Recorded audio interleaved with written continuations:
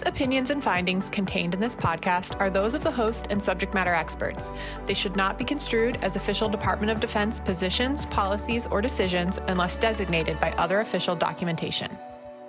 Hi, welcome to Clinical Updates in Brain Injury Science Today, or QBIST, a podcast for healthcare providers about current research on traumatic brain injury, also known as TBI. This program is produced by the TBI Center of Excellence, or TBI COE. I'm your host today, Amanda Gano. Today, I'll be speaking with Dr. Donald Marion. Dr. Marion is a neurosurgeon and TBI subject matter expert at TBI COE. Don and I will discuss a study entitled A Review of Implementation Concepts and Strategies Surrounding Traumatic Brain Injury Clinical Care Guidelines by Angela Lumba Brown and colleagues and published in the Journal of Neurotrauma, December of 2021. Hi, Don, and thanks for bringing this article to our attention today. Could you tell us a little bit about this study? Sure, and good morning, Amanda. I think this is a very interesting article, and one that I was really excited to discuss. Amanda, in the late 1980s, the Department of Health and Human Services Agency for Healthcare Research and Quality, or AHRQ, found that the quality of care and outcomes for common illnesses varied a great deal throughout the United States.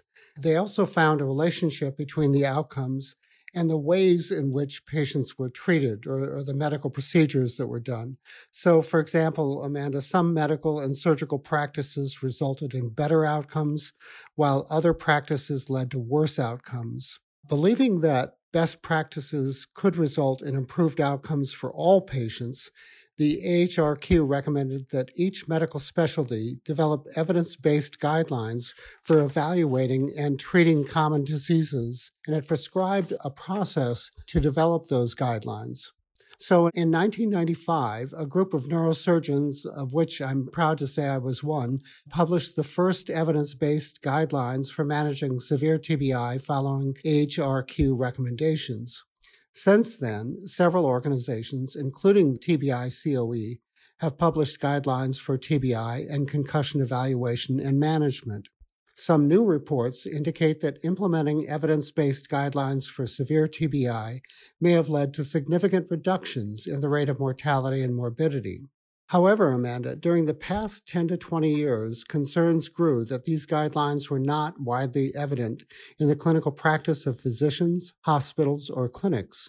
For example, a survey of 250 U.S. trauma centers found that only one-third of the centers followed a key recommendation to monitor increased intracranial pressure from the guidelines for severe TBI.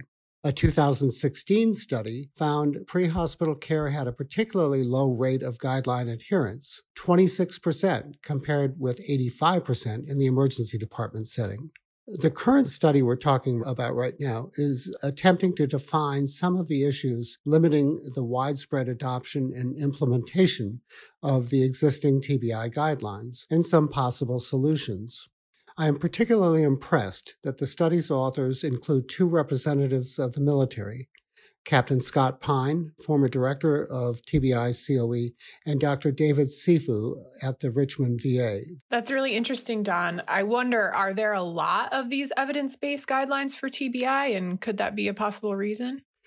There are at least 15 evidence-based guidelines, Amanda, for TBI that are published by the Joint Trauma System, TBI COE, and other organizations.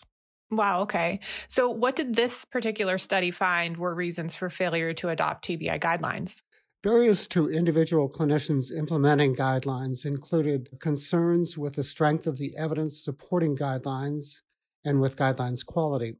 For example, none of the specific guidelines for managing severe TBI that are published by the Brain Trauma Foundation are actually supported by randomized clinical trials or Class 1 evidence. And in fact, most of the guidelines are only supported by Class 3 or the lowest quality of evidence. So there's that concern. Also, there are concerns with the complexity involved in implementing guideline recommendations, the limited time and resources for clinical implementation, and concerns with the clarity, detail, and clinical applicability of their recommendations. The implementation of guidelines within a given healthcare system appears to depend on where patients entered the system, for example, primary care, specialty care, or emergency department. Organizational factors such as reimbursement, provider caseload, and time constraints also affect guideline adherence.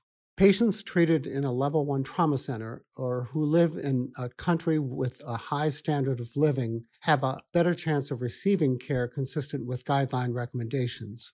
Amanda, the unfortunate reality is that even though the majority of TBI deaths occur in low and middle income countries, high income countries often develop these guidelines based on resources only available in the high-income countries and not available in low-income countries. I mean, that seems like it's a very complicated issue, these barriers for implementing these guidelines. What do the authors suggest to be done to improve guideline implementation and compliance?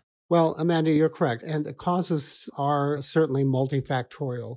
They include a wide range of individual, patient, clinician, and healthcare systems-based issues, as well as geographical issues that limit adopting or implementing TBI guidelines. Previous approaches involved knowledge transfer models that incorporated dissemination strategies, clinical tools, and clinical constructs. In the case of severe TBI, the American College of Surgeons mandated that evidence-based guidelines developed by the Brain Trauma Foundation be utilized in order for trauma centers to be verified by the American College of Surgeons. But despite that mandate, only an estimated 1/3 of trauma centers currently comply. One thing appears obvious: current didactic education and passive dissemination strategies are ineffective. In addition to traditional printed media, such as newspapers and periodicals, emerging knowledge transfer strategies should involve the interactive use of social media, mobile device apps, websites, and video games. The authors of this article developed 12 specific recommendations. First, introduce strategies and tools that identify limitations to implementing scientific study results. Discuss potential implementation barriers and suggest strategies for addressing them in future guidelines. Collaborate on implementation with scientists developing clinical trials and guidelines. Adapt guidelines to address injury severity and chronicity as well as varying demographics. Encourage implementation science studies that apply to TBI or that incorporate implementation planning relevant to TBI or both. Identify potential implementation barriers and suggest strategies for addressing them in future reports. Include a variety of user-friendly materials to support study implementation. Develop improvement strategies for the next iteration or update. Develop a centrally managed patient research registry with a framework that facilitates scientific access and funding. And foster effective partnerships of government and non-government agencies to reduce silos and ensure coordinated approaches to research and disseminating its findings. Create funding efforts geared toward studies using implementation science to translate study outcomes, and propose legislation that removes the administrative barriers delaying success in research. Wow, Don. So that's a lot of information to take in. And there are a lot of different recommendations that could be applied to a lot of different people. So it's pretty complicated. What would you say are the key takeaways from these recommendations and from this study? Right. I agree. There's a lot of information there. But really, the key suggestions, I think, are that when designing future research aimed at informing best practices, the investigators must address strategies for implementation that must be incorporated into the design of future clinical recommendations, for example. The comprehensive strategy and action plan for warfighter brain health, I think, is a step in that direction. So future guidelines, Amanda, must address implementability. Content should consider adaptability, usability, validity, applicability, communicatability, accommodation, implementation, and evaluation. Very importantly, I think that funding agencies should require that new proposals include an implementation plan or a focus on measuring dissemination and implementation, or both. And let me just ask you, Amanda, I know that you've directed the creation of several CRs now at TBI COE. How many times have you considered implementability in creating those CRs? We do to a limited extent, but I certainly think that it could be a process that could be improved. Absolutely. And I think I agree with you. Creating an implementation plan at the beginning of the development of some of these tools or at the beginning of a research study is a great way to make sure that that gets incorporated. Well, thanks, Don. That's all the time we have for today. You can stay up to date on future episodes by subscribing to Cubist on iTunes, SoundCloud, Stitcher, or wherever you listen to podcasts, where you can also find links to the articles we discuss and other relevant resources.